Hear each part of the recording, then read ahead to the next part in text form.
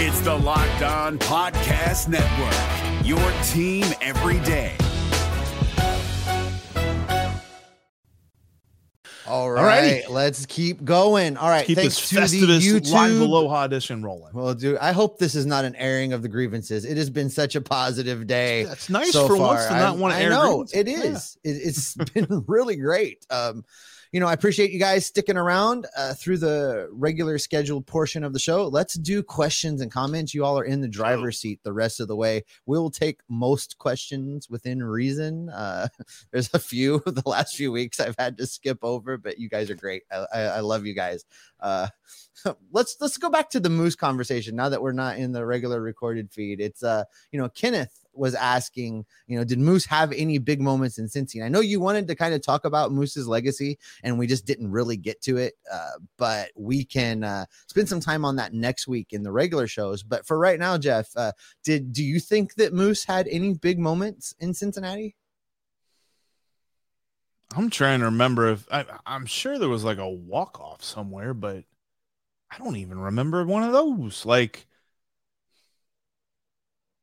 you think because Matt's CDL thinks his biggest moment in Cincinnati was sliding into second base and losing his pants. That was the biggest moment from Mike Moustakas during his time as a Red. I don't have a rebuttal for that one. That one's pretty good.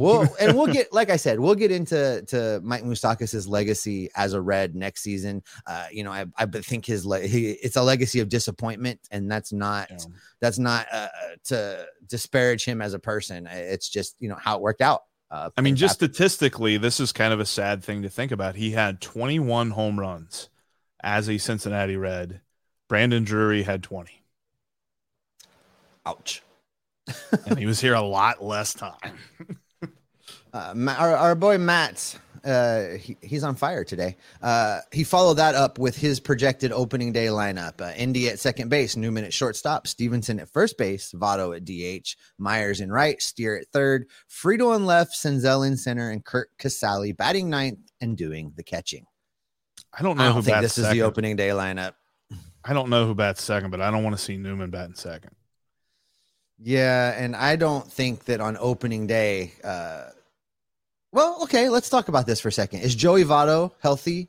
He's got him in the lineup here. So a healthy Joey Votto is starting. I'll tell you that. Yeah, if Joey Votto is healthy enough to hit, opening day in Cincinnati, Joey Votto is playing first base. I don't care what Tyler's playing catcher. And Tyler's catching. So that lineup will get shuffled opening day. Now, if we're talking about, what things look like opening day on the average, that's not a bad lineup to run out there every third day or something. I could totally see that happening. And it's funny because I kind of poo-pooed the idea of Kevin Newman batting second, but there's not like a readily like, oh my gosh, this guy has to be batting second over Kevin Newman, but I just don't want to see him.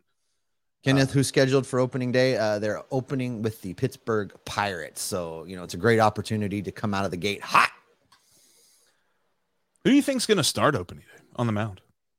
It's Nick Lodolo for me. I've said since the end of the season, I think that it's a two horse conversation between Lodolo and Green, and I think that ultimately Lodolo had a more consistent, better season.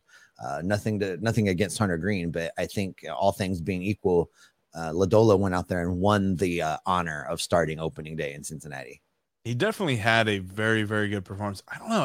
I think Hunter Green's more marketable. I think that if he is not puddling his way through spring training, I think that he's going to be the opening day starter. You looks like you were in the comments while I was talking at some point and asked our viewers who they thought was going to get more playing time at third base in 2023. Spencer Steer, Kevin Newman, Ellie De La Cruz, or Jose Barrero. Looks like the first few answers all are coming up Steer. I think I agree with that. I think that at least to start things off, that's going to be Spencer Steer's job to lose. Ellie De La Cruz, I really... they may fool me and let him play some third base when he comes up, but I think when he hits the big leagues, they're going to run him out to that shortstop position just every single day. I think that's what's going to happen with Ellie De La Cruz.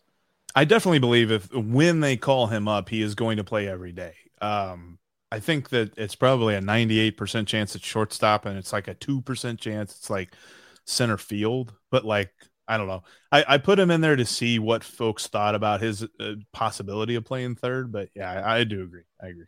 Yeah, Carlton was in the comments here. Carlton Van Hoy agrees. He's saying he thinks Ellie for this season is not playing anywhere but shortstop. Adds that a call-up would be stressful enough without adding multiple positions to play, a la, a.k.a. Nick Senzel syndrome. Oh, God, let's not do that to another prospect ever again. I hope not. I hope that they have a plan in place before they call him up, because it felt like they had a plan in place for Nick Senzel, and then at the last second they switched it up. Kenneth checks in saying, this is to follow up on your Jose Barrero talk there, Jeff. Do you think they trade Barrero to make room at shortstop or give up on Barrero? I don't listen. Who's going to trade? I mean, does he have any trade value at all? I don't think he has any trade value at all. No, I can't see a team sending another prospect for him, even if the prospect is like a 1-star prospect. Like, at this point, he's not tradable because he has no value. He's got to build that value. Fill for me for a minute. I'm looking for questions, Jeff. But when I really do think, and I believe that this team is so much better off if he does figure it out. And he's going to get that opportunity. If he is the Reds opening day shortstop, I think there's a better than 50% chance that Jose Barrero is the Reds opening day shortstop, supposing that he's healthy. But I don't think it's a given. I'll admit that. There's definitely a chance that you see Kevin Newman, and there's an outside shot that Elly De La Cruz just forces his issue and says, I don't need AAA. Start me today. Like, that could definitely happen. He is that talented. I firmly believe that that's the case. So overall, I still think that the Reds are going to see what they can get out of Jose Barrero, because to say that they know what they know based on what Jose Barrero does, and there's some other organizations in Major League Baseball that have different like baseline for at bats. Like, some teams say that they don't claim to know anything about a player until they've seen 1,000 at bats from him. There's a great, sorry that took me a minute, Jeff. There's a great back and forth in the comment section that I'm not going to be able to get all up on the screen, but Matt and Kenneth and Crazy Carl are all talking about the impacts of Elly coming up and who moves where and what do they do with Barrero. And Crazy Carl thinks that Barrero, if he's playing well, will slide to third base. There's some rebuttals about not displacing Steer. And one thought about Barrero then becoming an outfielder. In this situation, if Steer's playing well enough to hold on to third and Elly comes up, you've got Newman on the roster. I think that's an option. I think that you could see, we've talked about where to get that other right-handed outfield at bat for needed platoons, right? Jose Barrero, a hitting well Jose Barrero anyway, could fill that role. He seemed to hold his own in the times he appeared in the outfield. He's got the range and he's got the speed. I think that if he doesn't play shortstop, Jose Barrero plays center field. And if he's not playing center field, he's not on the roster, just because that's where the roster has its demands. Like now, especially with Will Myers in the fold, Nick Solak in the fold. Nick Solak, he's listed on Baseball Reference as he could play third base, but he hasn't played third base since his rookie season in 2019. So it's not as if that's really on the resume, but he's definitely a corner outfielder. Neither Solak nor Myers can really do much in center field. They're more of a liability there than a help. So I think that Jose Barrero's next option is center field, and that's especially if Nick Senzel is struggling at that point, because I think he'll probably be the opening day center fielder, but the Reds don't view that as he is our center fielder. They've made that clear.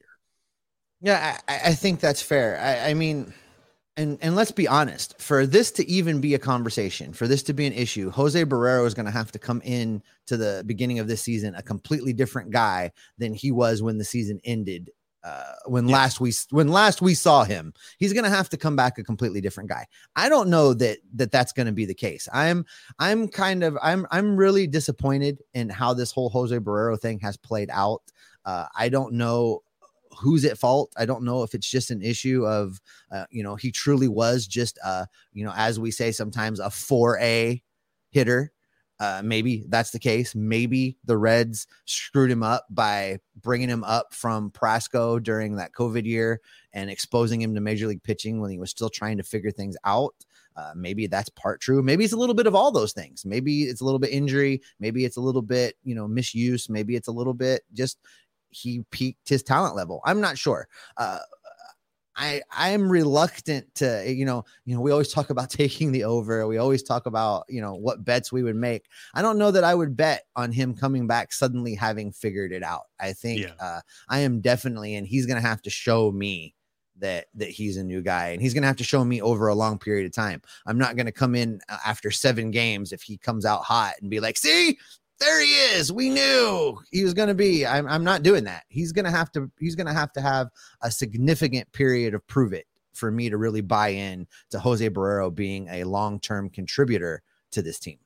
I'm going to tell you what I've seen from the different highlight videos in the Puerto Rican Winter League, that it's going to be interesting when folks watch him in spring training and hopefully whenever he's playing good in the regular season as well, is because he has made a couple of key changes to his swing that he just looks more confident. That was something that I noticed at the end of last year. Was it seemed like he was searching, and it seemed like when he swung at pitches, only half the time was he sure that he wanted to swing at that pitch in the first place. He kind of did that whole like, oh boy, like type thing that you see with different guys. So I want to see that from him as much as I want to see the statistics bump up as much as they really need to for him to take hold of any position in this lineup. Austin Bowley checks in with a good question. Does John Sadak cease to make Seinfeld references whenever Newman comes up to bat? Listen, first of all, I love John Sadak. He's a friend. I get to hang out with him each time I come back to Cincinnati. I love John Sadak. That being said, the first few weeks of the season, you are absolutely going to hear a lot of Newman. It's going to happen. I think that will eventually tamp down after a couple weeks. Now, if we're going to talk about just the first 2 weeks of the season, Jeff, whatever the number is, I'm taking the over on the number of Seinfeld Newman references. I'm fully expecting and looking forward to Kevin Newman's first at bat whenever John Sadak says, "Hello, Newman." Yeah, it's definitely going to happen. Evan Maurer in the comment section says trade Alexis Diaz. Jeff, I feel like that's a personal attack on you. If they could get that kind of a deal from the Mets, I'd do it, because those are some crazy high prospects, and Carlos Carrasco being in this rotation would fit the mold for the veteran guy that would hold down the back part in the 4th or the 5th spot. But I still think that overall it's just going to be almost impossible to trade him, because what the Reds are going to want and what other teams are going to offer, there's just going to be a huge gap between those two things.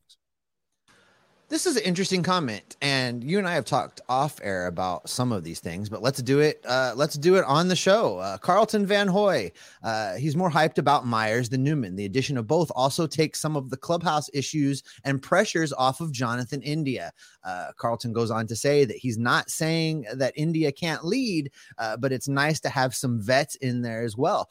India has talked about this, Jeff, and you and I have talked about India talking about it, but I don't think we've done it on the show, where basically India is like, hey, I'm in my 2nd year and I look around and I'm like the veteran around here. I think that may have contributed to India's reluctance to ever come out of the lineup when he was hurt. I think that he was trying to be a leader, to be the guy in a lot of these aspects, especially after Votto and Stevenson both went down.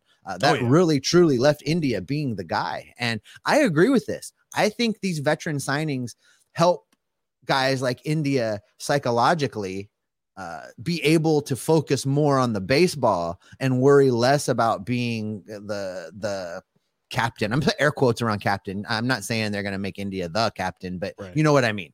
Right. No, and I totally agree with you. That's a huge reason. And honestly, I buy it. I bought what India did, and I'll continue to buy it. I think that he deserves a contract extension for what he did, because he's shown the loyalty to this team.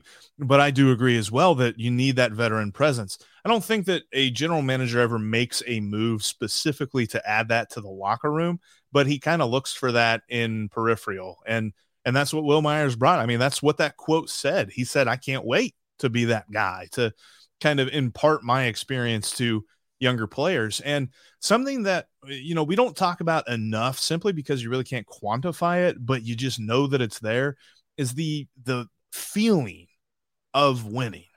Something that teams lack, and especially a team that has been through a perpetual rebuild for pretty much my entire life, lacks the idea of a winning mentality.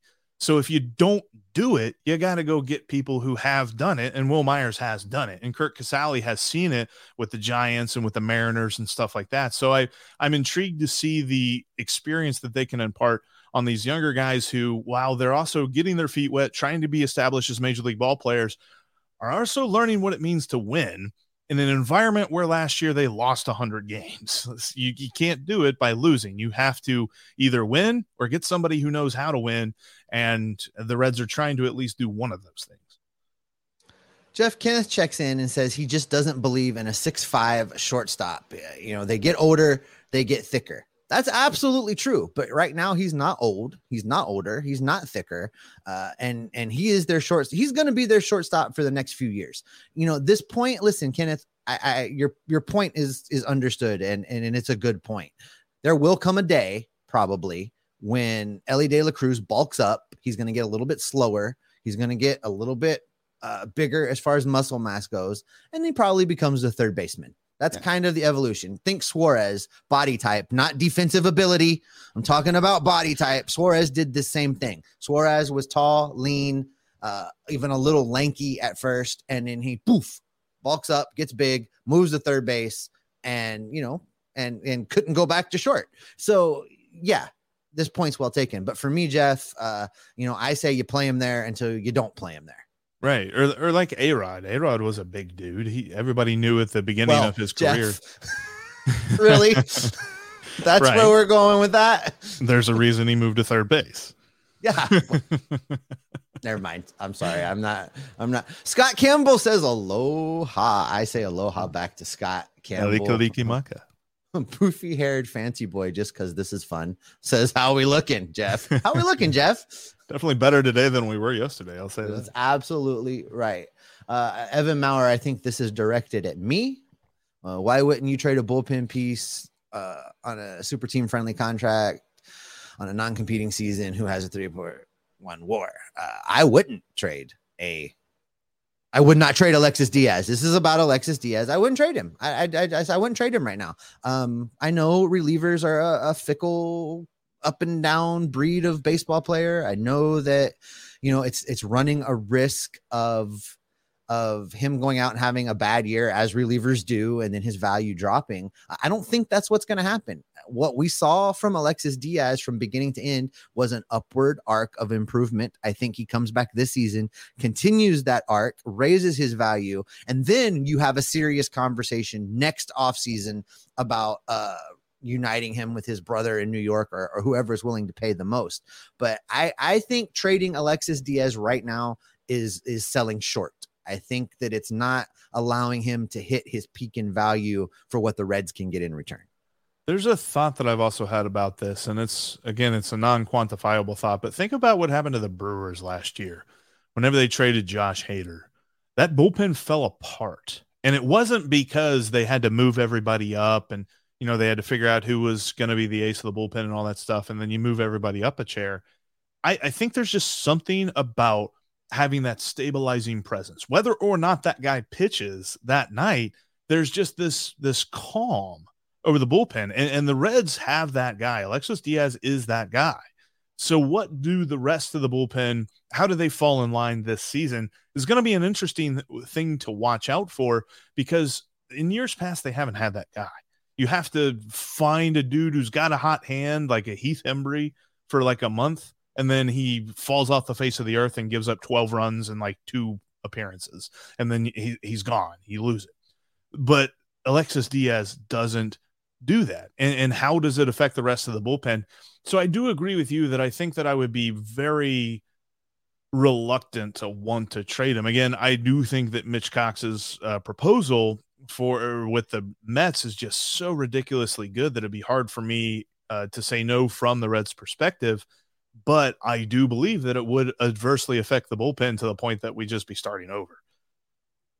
Our buddy Carlos Guevara is in the comments today, Jeff. He wants to know why Steer should play every day. He didn't show much last year.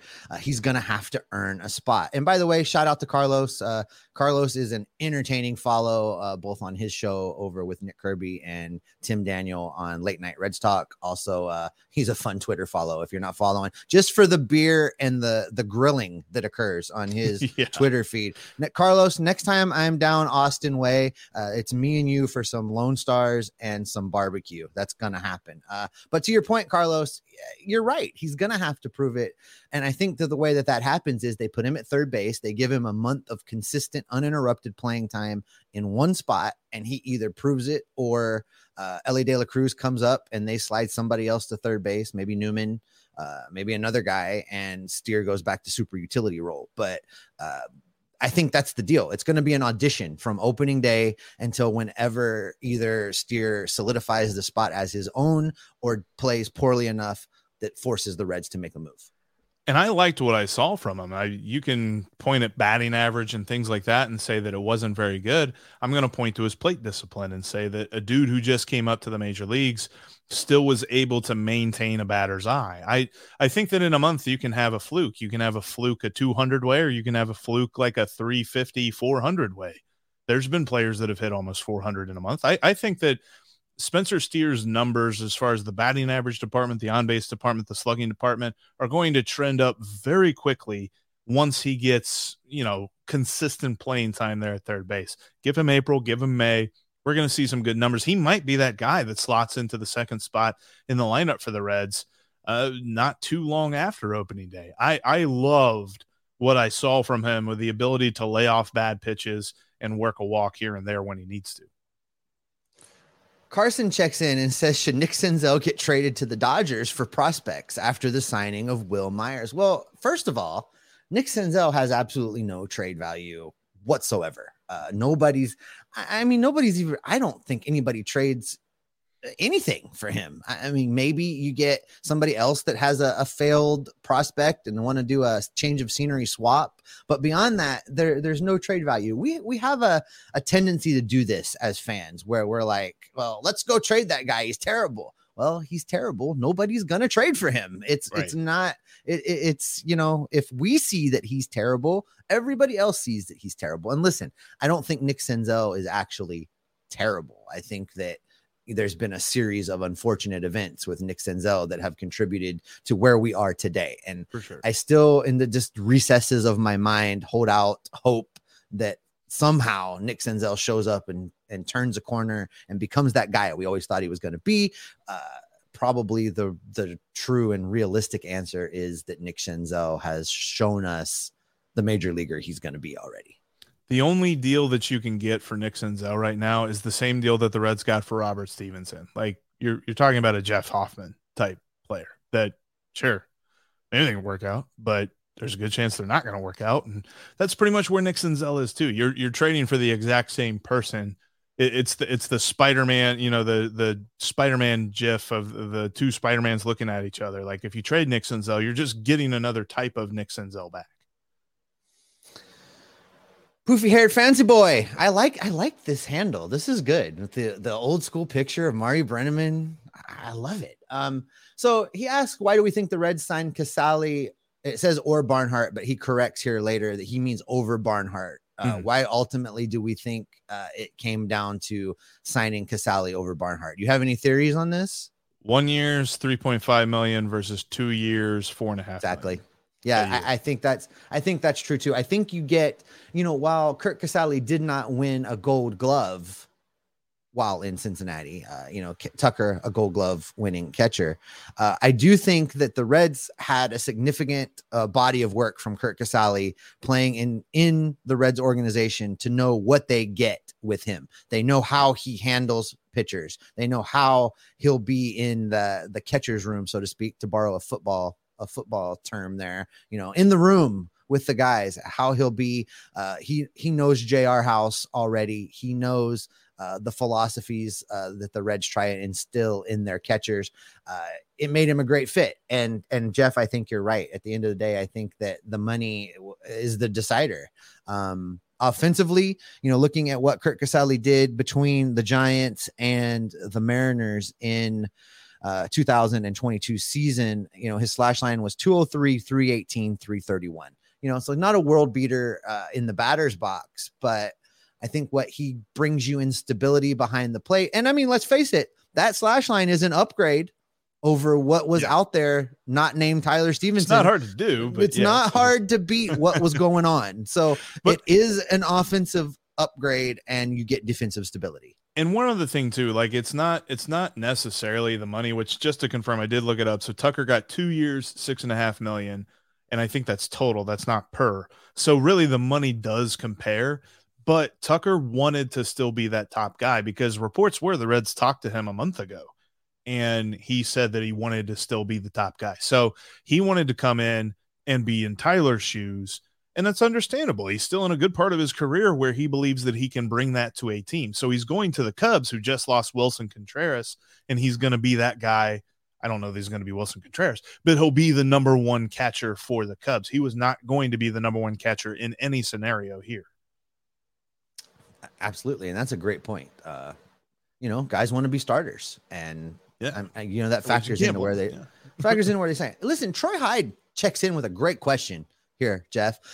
When Aquino was designated for assignment, he ended up back in Cincinnati. Do we think Moose is really done? Absolutely. 100% he is done in the Reds organization. Like I said up top, many minutes ago, we're into the second hour, Jeff. I love this. Many minutes ago, I said that Mike Moustakas will get an invite to somebody's spring training. Yes. I believe that's true. It will not be to Cincinnati spring training.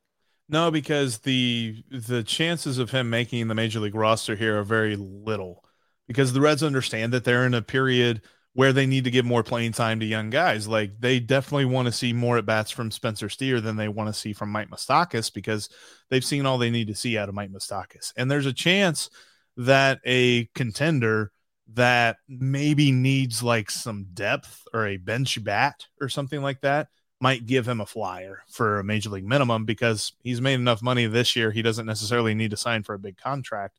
The Reds just aren't going to do that. Yeah, Carlos thinks Moose wanted out. He looked like a guy that wanted out in what we saw from him. Maybe, I say that teams would be interested in taking a flyer on him. The question we haven't asked ourselves is, does Moose still want to play? I don't know the answer to that. I mean, these last few seasons, I'm sure have taken a toll physically. We've seen it. Probably have taken a toll mentally. He might be ready to call it a career and just ride off into the sunset. Well, and let's think of it from his perspective too. He got signed the same offseason that Nick Castellanos was signed. He got signed by Dick Williams. He got signed by a regime that was trying to build a winner right now. And that all changed in one season. He went from a team that was aggressively trying to put a winner on the field to a team that was going to build a winner in a few years, and he wasn't going to be around whenever they were a winner again. So he was probably just thinking, give me my walking paper. I'll go somewhere else where they're trying to win right now.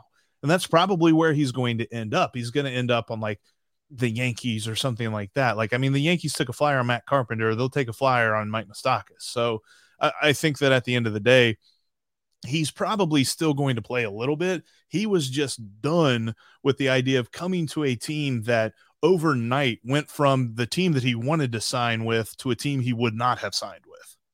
Yeah, I think that's a very fair point. Jared on Vinyl checks in talking about Spencer Steer, and I think this is kind of the same place you were on this, Jeff. I think this is in response to Carlos. He only played 25 games. How much could he show in those 25 games? From what I saw, he has a lot of potential, looked very mature for his first MLB stint. I came away from that when I interviewed him before he got called up. He's a very mature, put together guy. I think that, and that's why I don't discount what Carlos said. He does need to earn his spot, but it's open right now. There's not really anybody he needs to go take it away from. If you're going to plug somebody in there, since we're going to plug in a new third baseman, I think it should be him, and he should play well enough to keep it. But I don't think we're in the earn it phase. I think that, he has to fight to keep it. But if I got to pull somebody out of the air to plug into that spot, for me, starting the season in 2023, it's Spencer Steer. 100%. And I also, and I love that conversation that you had with them. If you have not checked it out, if you're talking some Reds here with us today and you haven't seen Steve's conversation with Spencer Steer, it's in the folder on our YouTube page called Lefty in the Bullpen. And it was a great chat. Spencer Steer is a good dude, and I'm looking forward to seeing more from him. But yeah, like really the options that you have at third base are Spencer Steer, guy you need to see more from, Noelvi Marte, guy who's probably not ready yet, Carlos Encarnacion Strand, guy who may be ready, but you don't know because he hasn't played any major league playing time, and Newman. Ronnie Snyder. He says the Moose killed the Reds as a Brewer and the Moose killed the Reds as a Red. Go figure. Go figure. That's not fair. That's not nice. That's funny though. It is a bummer to see. Like, I think it was Bob Nightingale tweeted the statistical difference from him in Milwaukee to him in Cincinnati. And I think he hit twice as many home runs as a Brewer than he did as a Red. So it was like, great. That's wonderful. Carlos, final wild card spot, hot take alert. I really believe that. Listen, I think they could stumble into it. I think that they could get there. I'm just not saying that it's absolutely gonna happen. But stumble into it like the chances, the chances of you stumbling into a gym on January 1st. Wow. Oh my goodness. And I mean you, Steve, not Carlos. Carlos, I know. It just. Joel is worried the Reds will lose nearly every game after the trade deadline, just like they did last year. No, they're not going to trade anybody this year. They're going to trade anybody. They might trade Will Meyer. Yeah, Will Meyer, maybe. Who else? Newman, if he has any kind of a first half, maybe. And let's even consider that for a minute. He was a guy that the last couple of years was rumored to be a trade chip by the Pittsburgh Pirates, and they never traded him. And the Reds got him for nothing. So I don't know that there is an ability for him to prove, like, unless he does go out and do the Drury and hit 20 home runs in the first half, I don't think there's any trade value for Kevin Newman outside of like a flyer single A prospect guy who's outside of an organizational top 30. Jeff, unpack this one for a minute. Poofy haired fancy boy says Jeff is the David Bell of this podcast. I hope I talk more interesting than that. I could talk like David Bell. I think I'd lose my job if I talk like David Bell, but yeah. Oh, Greg checks in. Now with Farmer and Moustakas gone, should Nick Senzel compete for a job at third base instead of center field? Thoughts? And Merry Christmas. Merry Christmas to you, Greg. Listen, there's a scenario here where Nick Senzel, if he can just be healthy and somewhere above league average, maybe a 115, 120 OPS plus. I mean, that's good for this team. I could see him becoming the super utility guy that we always thought he might end up being anyway. He could fill in at second base. He could fill in at third base. He could fill in the outfield, still get semi-regular at bats, but move around. I think I could get behind that. I mean, I would definitely be able to get behind. I think for him to do that, though, and this is a good thing. This is not a bad thing. I think for him to do that, though, that means that Michael Ciani broke out. That means that Michael Ciani figured out how to hit major league pitching. And, I mean, obviously, defensively, Michael Ciani is very well. He might be probably the best defensive outfielder that the Reds have with Aquino gone. But I think that he's got to figure out the hitting thing before he gets enough playing time to warrant considering moving Nick Senzel. Just right now, the Reds don't have another center fielder on the roster. It's like Nick Senzel is the de facto center fielder, not because he has shown the ability to be that guy, but because there's nobody else on the roster who has. Tim Daniels in the comment section right now. Hey, Tim, how you doing? I'm not sure if the new baby has arrived yet, but whether they have it or not, but congratulations on that. I'm so excited for you. I know you just wrapped up your basketball coverage in anticipation of that. So happy to have you here and watching, Tim. But I think Tim is in the comment section talking about the things that Mike Moustakas did to establish his career in Cincinnati, what his legacy will be. I think that's what this is about. Tim saying he got a bobblehead. So yeah, there's that. And opening day, did Moustakas homer on opening day of 2020? He did, didn't he? I think so. I think so. So I think that's what this is about. There it is. We have covered the Moustakas legacy in Tim, Cincinnati. we're not trying pants falling down, bobblehead, opening day home run. I'm not trying to slander Moose here. There's not a memory that I have of him. I'll tell you what, when I close my eyes and I think of Mike Moustakas, I see him trying to bend over and pick up a ground ball and not doing that. There is that. All right, let's go through a few rapid fire as we get ready to wrap this up, Jeff. This one may not be hugely rapid fire, but Kenneth wants to know what we think. Extend Stevenson, trade India. What do you think? I'd be interested for what the deal would look like. Maybe those are some interesting mock trades we could go over, is because I would love to see India extended, but I also think that of the two, they might get the most for him right now. Poofy haired fancy boy. Does Votto shave that glorious beard? Yeah, I think it's going away. He does this weird thing where he grows a beard in the off season and he shows up to spring training with the beard. And then the first spring training game, he's clean shaven. I don't think he likes the way it feels whenever he's running the bases. This is in regards to who starts opening day. Carlton thinks they'll go with Green for the fan, but Nick is the better pitcher right now. Opening day is going to sell out, guys. Not based on who's the opening day pitcher. There's just Scott Feldman sold out opening day. It's gonna be Nick Lodolo unless Nick Lodolo for some reason cannot start opening day. I'm doubling down on this. Nick Lodolo is the opening day starter unless there's something wrong. That's the bottom line. I'm still with Hunter Green, but I want everybody to comment where they were whenever Scott Feldman was the opening day starter of the Cincinnati Reds. Are you making up players again? No, I was there. He started, and it was against Aaron Heilman for the Philadelphia Phillies. It was the marquee pitching matchup of the century. I can't finish. All right, I'm trying to find a couple more here. This one from Jared on Vinyl talking about Noelvi Marte. If Jared thinks if Marte plays at all this year, it'll be in September. I think that's probably realistic. I think that's reasonable. I think so too, because I still think that he needs to show he's a guy that I need to see more of at AAA. I don't necessarily think that about Ellie De La Cruz. And I think that Christian Encarnacion Strand will also be up before Noelvi Marte, but I'm excited for Marte to show up because, I mean, do we need to? Yeah, we do.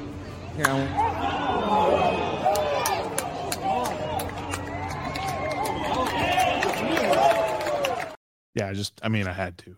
Whew. Here, I want you to yell at Joel for a minute. Should Ellie try center field at all? I would like it. I would like it.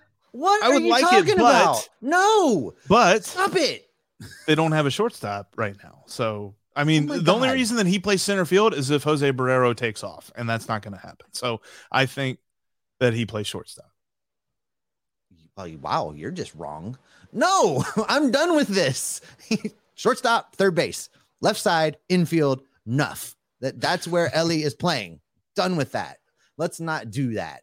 Speaking of Noelvi Marte, how did he do out in Arizona? We did a whole episode on this. If you jump back into the archives, you can see a rundown on everybody and how they performed out in Goodyear for the Arizona Fall League. Listen, I'm not going to sugarcoat it. All of the hitters were pretty bad during the Arizona Fall League. Nobody really went out and had a stellar performance. The exciting part of Noelvi Marte's Arizona Fall League experience yeah, well, there's that. And he played third base. This is where he made the transition over to third base. He played third base pretty exclusively during his time in Arizona, and he is now a third baseman. Yeah, we can officially label him no longer as a shortstop, but as a third baseman. And that's where his future is. And I think that's why we'll probably see Spencer Steer for most of this year, but Noelvi Marte is the third baseman of 2024. All right, let's take one more before we get out of here. Let me see if I can find us. You guys have been great. This has been awesome, and I'm glad that everybody joined in with us here in this Christmas weekend. Looking forward to the weekend ahead, and as cold as it is here in Ohio, I'm sure everybody's inside. I hope you're not watching us outside. If you're outside, I'm sorry. Let's wrap up with this. There's a conversation about who should be untouchable down here in the comments, and some of the names being thrown around: Green, Stevenson, Lodolo, as being untouchable. And then Carlton comes with this. Here's the honest take: no one is untouchable if they're really the build from within model. If someone wants to overpay in prospects, they should trade. They should trade. Okay. Yeah, that's the sad truth in this model. Almost everybody should be untouchable. I think I go a step farther and say this. There are a couple guys that this team needs to identify and sign to extensions, with the thought process being we're going to keep them around. They're going to be the stabilizers. They're going to be the faces, and we're going to churn around them, build around them, bring in prospects around them. That being said, even when you sign those guys, unless there's a no trade clause in place, if the right deal comes along, well, you trade them and then you extend somebody else. But for me, Tyler Stevenson is the guy on the offensive side right now that they should extend. That being said, Ellie De La Cruz could very quickly take that away from him and be the guy on the offensive side if he does in the major leagues what he's done at every other level. On the pitching staff side, I'm really torn because, everybody wants Hunter Green to be this guy. But right now, if I had to do it today, Nick Lodolo is the one that I'm extending and making the stabilizer of the rotation. I would really like them to sign both of those guys, Hunter Green and Nick Lodolo, lock up 1 and 2 in the rotation. But I'm not sure that the money is there. I'm not sure that the Reds will say the money is there to do that, because you're probably talking about 20 to 25 million a season for each of those guys if you lock them up on long-term deals. Maybe eventually they might be able to get away with 15 or 17 if they were to sign them right now, which I think is why they need to consider being proactive this offseason with those, with contract extensions. As far as untouchable goes, I don't know that untouchable is the right word. If you're a good general manager, I don't think any player is untouchable. And that's even if you're the general manager of the New York Mets. But the thing of it is, it's like selling playoff tickets. If you have tickets to a playoff game, you might put them on a secondary market for $1,000 a seat and say, okay, sure, you want to give me a couple grand, I'll give you these tickets. It's the same deal with Nick Lodolo, Hunter Green, Tyler Stevenson, Jonathan India, all those guys. Is if you want to blow off the doors of a trade offer and you want to send that to me, sure. We'll talk about that. If the Mets were to be we'll give you Brett Beatty, we'll give you, I'm trying to think of their catching prospect. I think it's Francisco Alvarez, and we'll give you Mark Vientos for Jonathan India. Then there's absolutely no reality in which Nick Krall should say no, because those guys are going to be franchise altering prospects. So overall, there is no situation where anybody is untouchable. But there are a lot of dudes on this roster right now that Nick Krall better just drop the phone if he gets a trade offer that he wants to accept. It's got to be oh my gosh, they just said what? Where'd my phone go? What? All right. Jeff Kenneth says, let's do another hour. Unfortunately, no, that's going to do it for an out of eggnog. That's going to do it for this edition of the Aloha Live Friday Locked on Reds. Thanks everybody for being here, sticking around in the comments and questions section. This is my favorite part. I tell you guys every week, I love doing these shows. This has been so much fun, and I can't wait to do it again. We're going to try and do this every week, every Friday at 1:30 p.m. Eastern time. We will try and be live right here on YouTube. If you miss it, it'll be available on YouTube immediately after, and it will also be in the audio feed as 2 episodes, the regular show and a bonus episode with the Q&A. Take us home, Jeff. Thanks, everybody, for checking us out here on this live Aloha edition. Make sure that you check us out Monday when we take a look at this roster and where the spots are that there's opportunities and who's going to be the odd man out, because there's going to be some guys that we saw last year who you may not have thought will get the axe, who are going to get the axe. That's going to happen. We're going to tell you who coming up next week, probably Tuesday. Look for that episode in your feed. But that do it for us here today. Thanks for making us your first listen. Now make your second listen Locked On Sports Today. They've got you covered for all of the biggest sports news, all the biggest games, everything that you can think of around the sporting world. Locked On Sports Today has their finger on the pulse of that, so check it out. It's just like Locked On Reds. It's free and available on all platforms. Steve, the Reds have made some awesome moves over the last 27 hours now. And they're probably done, but there's still some more moves that they can make within the margins. So what's that mean for you and me? That means that you and I are going to continue to look for those moves. We're going to continue to talk about them. We're going to continue to feed them to our guy, Nick Crawl. Thanks for watching, Nick. We love you. We're going to keep Nick. We're going to keep ourselves, and we're going to keep you locked on Reds every single day.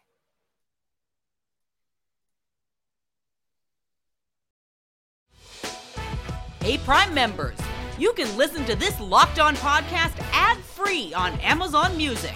Download the Amazon Music app today.